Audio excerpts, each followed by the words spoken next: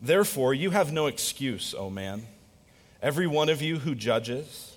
For in passing judgment on another, you condemn yourself, because you, the judge, practice the very same things. We know that the judgment of God rightly falls on those who practice such things. Do you suppose, O man, you who judge those who practice such things and yet do them yourself, that you will escape the judgment of God? Or do you presume on the riches of his kindness and forbearance and patience, not knowing that God's kindness is meant to lead you to repentance? But because of your hard and impenitent heart, you are storing up wrath for yourself on the day of wrath, when God's righteous judgment will be revealed. That's God's word. You may be seated. I think one of the most interesting ways to get to know somebody is to ask them about their pet peeves. Each of us have different things that annoy us and bother us, and different sort of things. And it's not always the same for everybody, but we all have certain pet peeves. And so I've been thinking about different things that really annoy me and may annoy you, things that might drive you crazy. Like, doesn't it just drive you crazy when people text while they drive? I mean, you're just going, I can't believe you do that. It's like driving drunk, you're distracted, right? Is what you have to say really that important? Like, you can't just put it down for a second and drive. You got to be on the phone texting. Doesn't that drive you crazy? What about when parents speak harshly to their kids? Or they snap at them, or they scold them in a kind of mean-spirited tone, and don't you just hate that? What about when people complain about the hot weather? Right, there's a lot of that coming, right? Man, it's hot out there. Yeah, moron, you live in Phoenix. You chose to live here. You could be in Montana. You could be anywhere else, right? What are you complaining about? You know it's hot. Why are you complaining, right? Doesn't it, yeah, duh, it's hot. Or what about, one thing that I know drives some people crazy is when you see people that are spending money without thinking about it, right? We have a great model of this in our federal government. But you see people and they spend money and it's like, spend first, think about how to pay for it later. And it's just like, what are you doing? Right? Are you crazy? Why do you do this? And you know what I really hate? I really hate when people are judgmental. Like when people are saying, I can't believe that you're like that. When people are intolerant of intolerance, I just hate that. I'm so intolerant of that. Well, all those examples are things that I do. Some more than others. They're for sure things that I've done. And my guess is they're things that you've done. And isn't it interesting that the things that just rile us up about other people, the things that so frustrate us about other people, are very often the very kinds of things that frustrate us about ourselves. They're often the very same things we do. The things that drive us crazy are things that we often condemn in other people. And this passage is going to tell us that God is going to deal with that seriously. Just to kind of get the context of this, in case you're just joining this series, Romans 1-3 is the Apostle Paul laying out bad news. He's got incredible news coming. There's really great news. The book of Romans has kind of a theme of salvation and rescue, and there's incredible depth and texture and intensity to the amount of grace and love and good news that we're going to experience in this book. But first, you got to understand the bad news. And so that's what Paul has been laying out. And in chapter 1, he laid out this bad news saying there are a lot of people who just ignore and disregard God. Look at chapter 1, verse 18. It says, "For the wrath of God is revealed from heaven against all ungodliness and unrighteousness of men, who by their unrighteousness suppress the truth. For what can be known about God is plain to them, because God has shown it to them. For his invisible attributes, namely his eternal power and divine nature, have been clearly perceived ever since the creation of the world in the things that have been made." And then get this phrase, this is key, "so they are without excuse." Humanity, sinfully rebelling against God, suppressing the truth, not thankful, exchanging the truth of God for a lie, is without excuse. Humanity should know better, because there are things about God, this says, through creation that can be known. And when we ignore that, we are without excuse. He goes on to describe this kind of sinful humanity that doesn't know God, and he describes it in verses 29 through 31 with this list of all kinds of sin, filled with all manner of unrighteousness, evil, covetous, malice. He talks about murder, deceit, gossip, slander, being boastful, being inventor of evil, faithless, fruitless, heartless, ruthless, all this, just this indictment on humanity. And we talked about that last week. We said this last week: if sin were blue, we'd all be Smurfs. This is the description of humanity. And some of you read something like that or heard a message like last week, and you just right away go, guilty. Like, yep, that's me. I am in, I have sinned. Right? Some of you, one of the major things that is keeping you from feeling like you could have a relationship with God is you feel like, how could God ever forgive me? Like, if God really knows what I've done, could he ever forgive me? And so you're tempted to do a bunch of really good stuff to try to make atonement for yourself or sort of pay penance a little bit, and because you're not really sure that God could be that gracious, because you know how guilty you are. But then there's another group, and this group hears all that stuff and thinks, man, I am glad I'm not like them. And what Paul is warning us about here in this passage is that people that have that attitude are actually just as lost and deceived as people who know they're guilty. But they're in potentially an even more dangerous place because they don't even see it. See, you can be separated from God and distanced from God by your sin, but as John Gerstner says, the thing that really separates us from God is not so much our sin, but our damnable good works. Right? And so some people, not truly born again, not truly having a relationship with God, not truly a Christian, even if they would call themselves a Christian, some people imagine, I'm better, I'm okay. And Paul in this passage is going to confront those people. These are often some of the most religious people. Again, not truly Christians, but very religious, very traditional, very set into the patterns, very moral, very good people. And Paul is going to say, watch out. Look out. Here's kind of the big idea of this passage that Paul, I think, is trying to get us to see, is that we judge others by their actions and ourselves by our intentions. And God is not fooled. We judge others by their actions. We see what they do. That's wrong. You shouldn't do that. We judge ourselves by our intentions. Well, I had a good reason, and it's not really my fault. And if you understood, right? We judge them by their actions, ourselves by our intentions. And Paul's point here is God is not fooled. You might be fooled. You might be deceived. You might think that you have a real relationship with God and that you're going to heaven and that you're saved, and you might very well be deceived. We judge others by their actions, ourselves by our intentions, and God is not fooled. First, we judge others by their actions. You see this in verse 1 and verse 3. He says, therefore you have no excuse, O man, every one of you who judges. You're judging.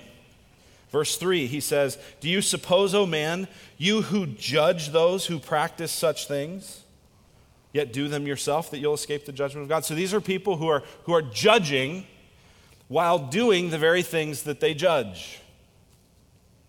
Look again, sorry, I'm bouncing a little bit here, but look back at verse 1. Therefore, you have no excuse, O man, every one of you who judges, for in passing judgment on another, you condemn yourself, because you, the judge, you're the one judging, you practice the very same things. We judge others by their actions. This word judge, it's used in verse 1, it's used in verse 3. Judgment is a big theme of this verse, used in verse 1, and verse 2, and verse 3, and verse 5. Judgment is kind of the big idea here in these verses, the big theme that jumps out. And to judge is to condemn. It's to evaluate and then decide. It's to evaluate and then conclude that they're wrong.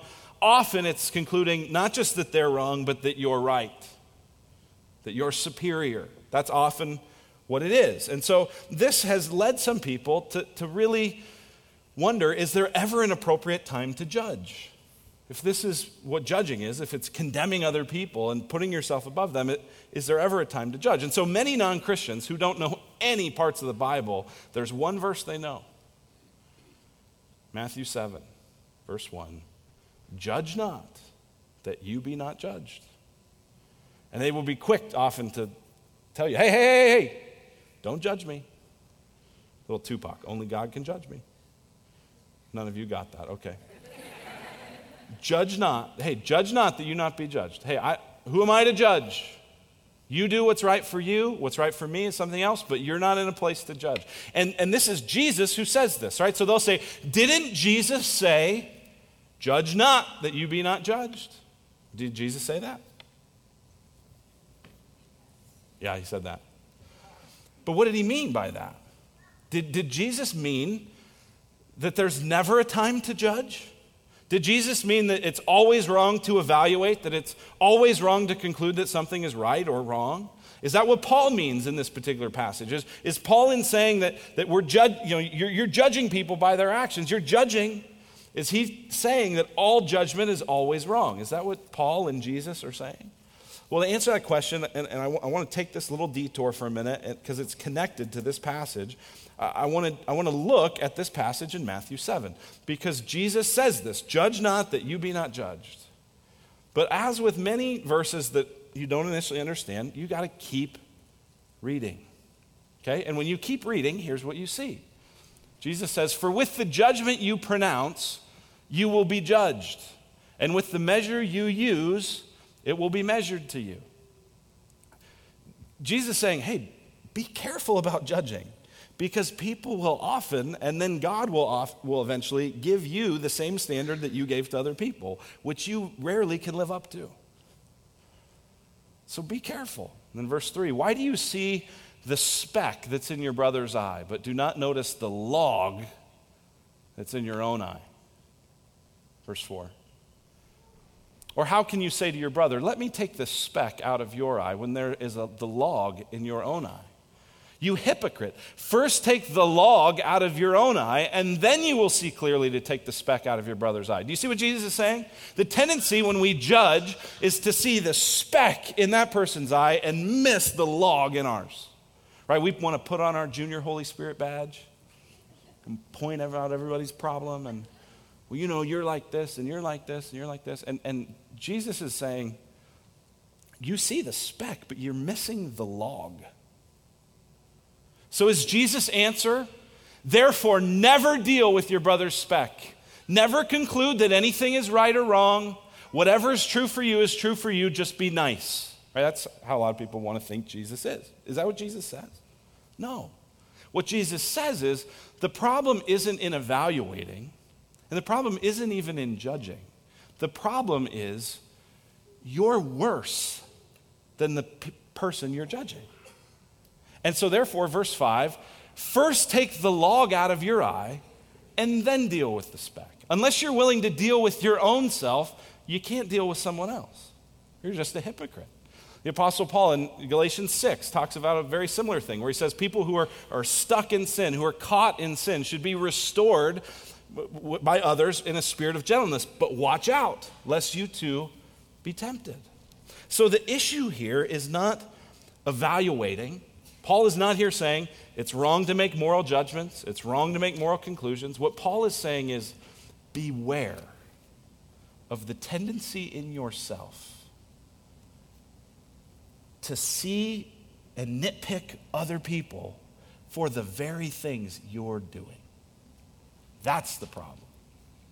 That's when it's an issue. It's writing others off. It's the believing you're superior, not the making the judgment. And so he says, therefore you have no excuse. You're doing the very same things. We judge others by their actions. We judge ourselves by our intentions. We don't seem to take our stuff very seriously. That's one of the other points Paul makes here.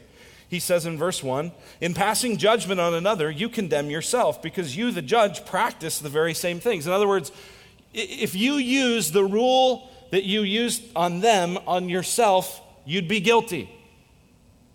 But you don't see it that way. That's why verse 3, do you suppose, O man, you who judge those who practice such things and yet do them yourself, that you'll escape the judgment of God? Paul's saying, hey, it's right that you're saying what all the sin listed in chapter 1, it's right that you see that as wrong. That's an appropriate judgment, but don't you see that you do the same thing? Do you think that you're just going to get a pass? Right, and again, he's transitioning from talking about people who don't know the Lord, who are bold in their sin, to talking to people who think they know the Lord but don't, and think they're okay because of their moral standing. He's saying, you think you're in a better place? You think you're self-deceived. You don't see things as they are. That's why he says we have no excuse, verse 1, because we practice the very same things. It's really easy to deceive ourselves.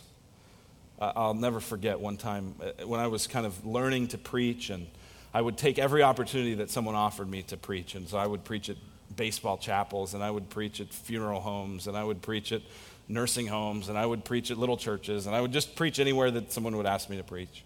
And one time I got asked to preach up at a little church in the Tano National Forest.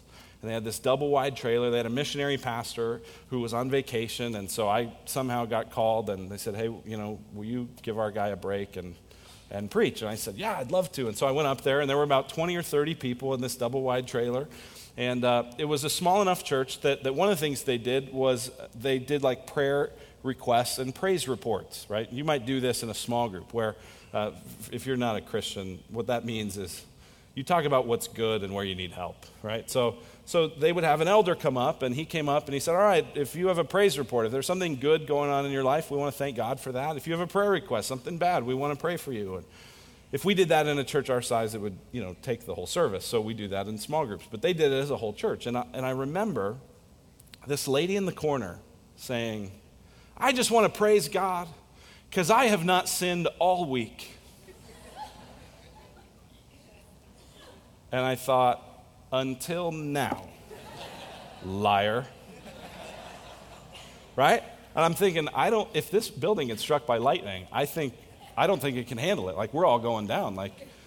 And yet she was fully convinced she hadn't sinned all week.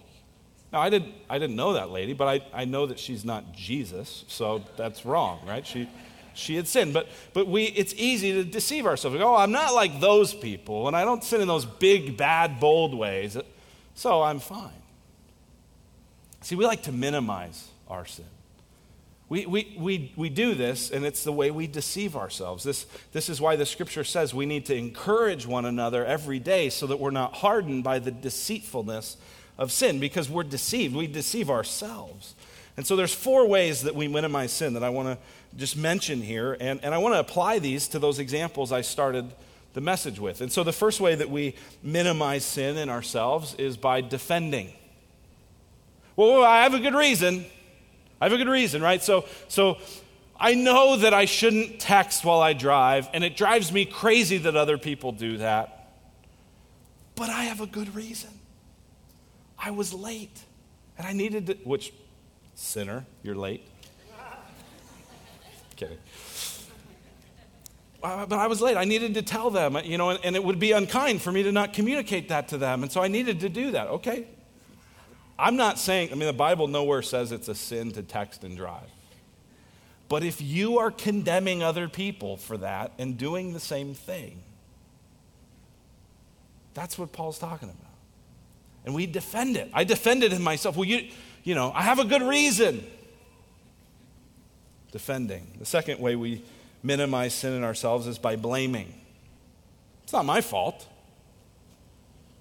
Right? I think about how frustrated I get when I see people speak harshly at their kids. And then the times when you speak harshly, I speak harshly at my kids, and you tend to go, well, they make me so angry.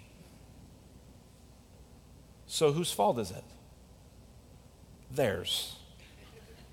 Right? That's what you do. You minimize. It's not my fault. It's their fault, right? This is as old as the Garden of Eden. When Adam and Eve sinned, and God comes to Adam and says, dude, what happened? You know Adam's answer? The woman that you gave me. Right? That's how we do it. Right? And the reality is, Jesus said that out of the overflow of our hearts, our mouth speaks. And so it's not our kids' fault that we get angry with them. The kids just provide the environment to reveal the anger that's already there.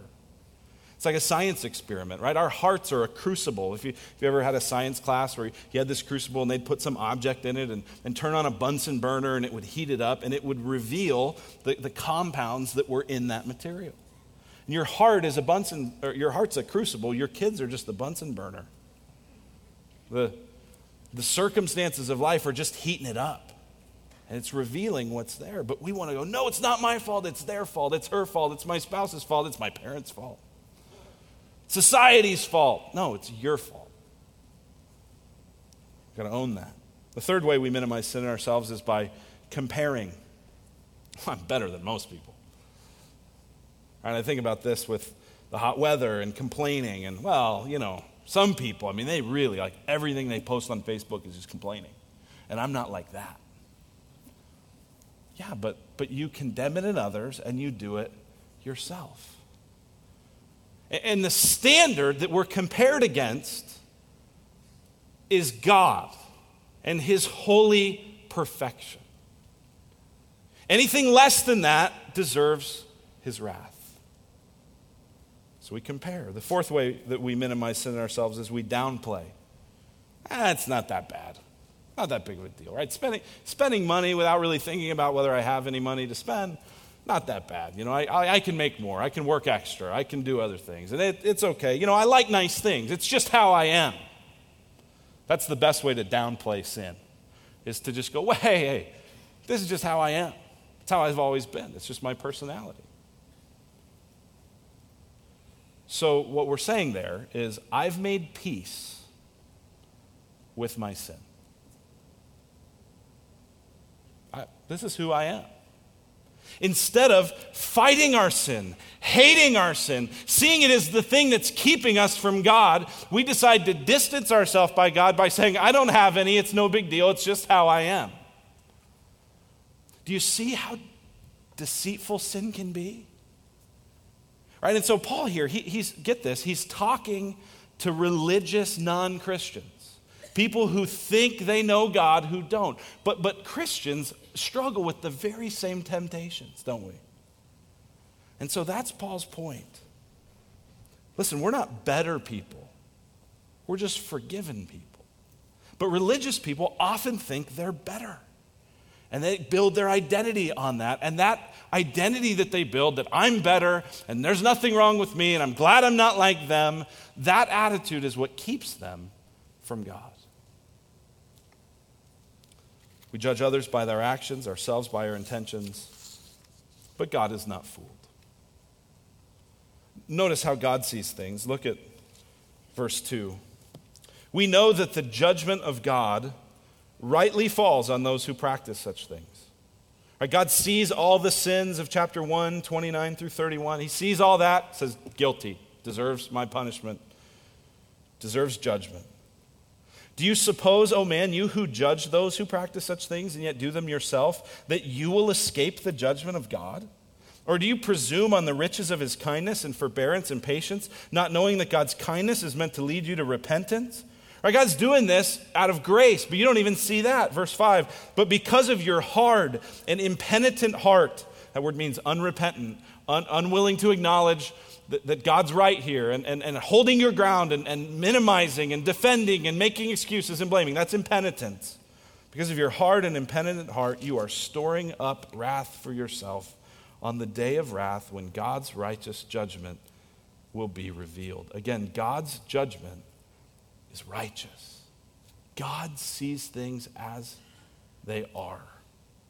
He sees irreligious people who are far from God because of their sin, and he judges it. And he also sees religious people who think they have right standing with God, but are deceived because they never really are willing to own that they're as messed up as they are. And God sees that too. His judgment is righteous. And God will judge us, the scriptures indicate, according to the standard that we use against others. Francis Schaeffer was a pastor and an author, and he described Romans 2 here, this particular section, as the invisible tape recorder.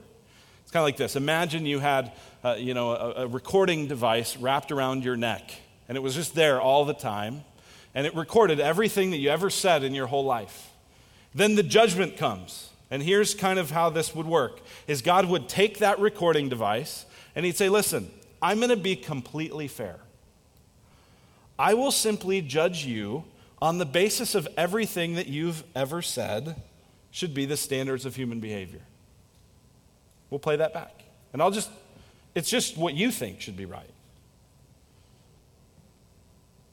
Uh-oh. Right? And that's Paul's point. God is not fooled. God sees this. God will judge this.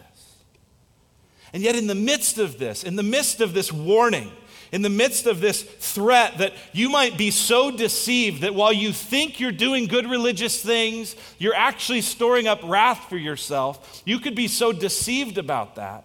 And yet in the midst of that, there's good news. In the midst of that, it says in verse 4 that God is rich in kindness, forbearance, and patience. So the question that's left here, that Paul's asking is, will you be presumptuous or will you be repentant? Presumptuous means, it's okay. Look at verse 4. Do you presume on the riches of his kindness and forbearance and patience? Here's what he's saying. He's saying irreligious people, they sin in part because they don't even know what God's like. They just do whatever they want. But religious people, they know enough about God to go, hey, God's kind. God's patient. God's forgiving. God will forgive me. It's fine. I don't need to fight this. This is just who I am. It's no big deal. It's really my parents' fault, but God will forgive me. That's presuming. Now notice this. Paul doesn't disagree that God is kind and forbearing and patient, right? He doesn't say, you think God's kind, but he's not. That's not what he says. He says, no, God is kind, is forbearing, is patient. In fact, so much so that these are his riches. God is overflowing with this kind of kindness. But this kindness, rather than you beginning to use it as an excuse to just dig in your heels and be the way you are and keep sinning with your pride, and instead of that, this kindness, it says in verse 4, is meant to lead you to repentance. Repentance is turning from sin towards God. What it's saying is that we are walking toward sin. Some of us very boldly in a chapter 1 style. Some of us very kind of deceived in a chapter 2 style, but we're walking towards sin. And what this passage is designed to do is to expose us to the truth and to cause us to repent, turn around, and go to Jesus. That's what repentance is. So will you be presumptuous? I'm okay. I'm a good person. I'm not like them. Or will you be repentant? You know what? God, you're right. See, confessing sin, which is all part of repentance, confessing sin is not informing God of things he didn't know. Or you've never confessed a sin and God was like, you did what? Confessing sin is simply agreeing with God about what he already knows. So that's what confession is. That's what repentance is. That's how you actually draw near to God. And so the question that some of you may have, because some of you are going, well, so Paul's talking to religious people who aren't actually Christians, but they think they are. Some of you may be going, how do I know if I'm really a Christian? And if you're asking that, that's a really important question. And what this passage would say is, do you feel broken over your sin? Or do you feel kind of like, whatever, no biggie, God's kind. If you're in that second category, I think Paul's saying you might be one of these religious people that think you're okay, but you're actually storing up God's wrath. And here's what's so sad about this, is that the freedom and joy that God offers is only found for those who will confess their sin. If you confess your sin, God is faithful and just. He'll forgive you. He'll cleanse you. He'll make you free. But so motivated by pride, so motivated by wanting to appear right to others, or even in my own mind, I am okay. I'm good enough. I'm smart enough. And gosh darn it, people like me. Right? That kind of attitude keeps people from experiencing real joy, real freedom, real delight in God. So this would be an appropriate time for us to examine ourselves, especially those of you who would consider yourself spiritual people, moral people, religious people. Examine yourself. Do you have a brokenness over your sin? Does it grieve you that you do the very things you know are wrong? Or do you just go, well, it's who I am. No big deal. Luke, man, you're giving a lot of time to this. You're really overreacting. Well, the warning here is that you might be storing up wrath of a God who knows the truth. And I would be unfaithful as a pastor if I didn't warn you and ask you to examine yourself.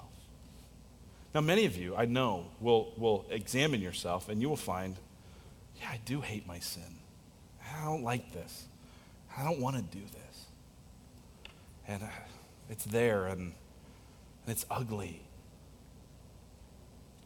And there's hope for you. In fact, you're the only people there's hope for. Because if you're willing to confess that and go to him and ask God on the basis of his son's perfect sacrifice to apply his grace to you in a fresh way, you can continually be renewed in the grace of the gospel.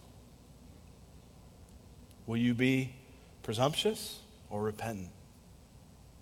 Let's pray.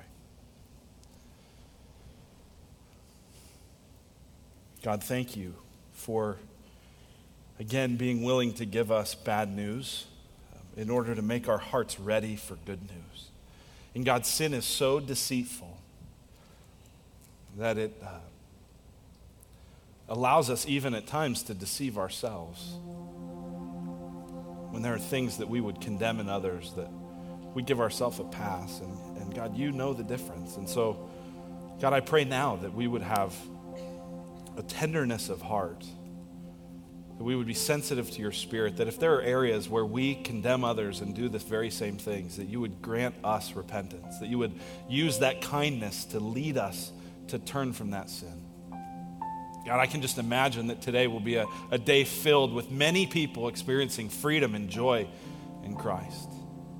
And God, for those who are going to dig their heels in and who are going to say, this doesn't apply to me, I'm okay. God, would you just oppress them by your Spirit until they surrender to the truth of your word. We pray that in Jesus' name.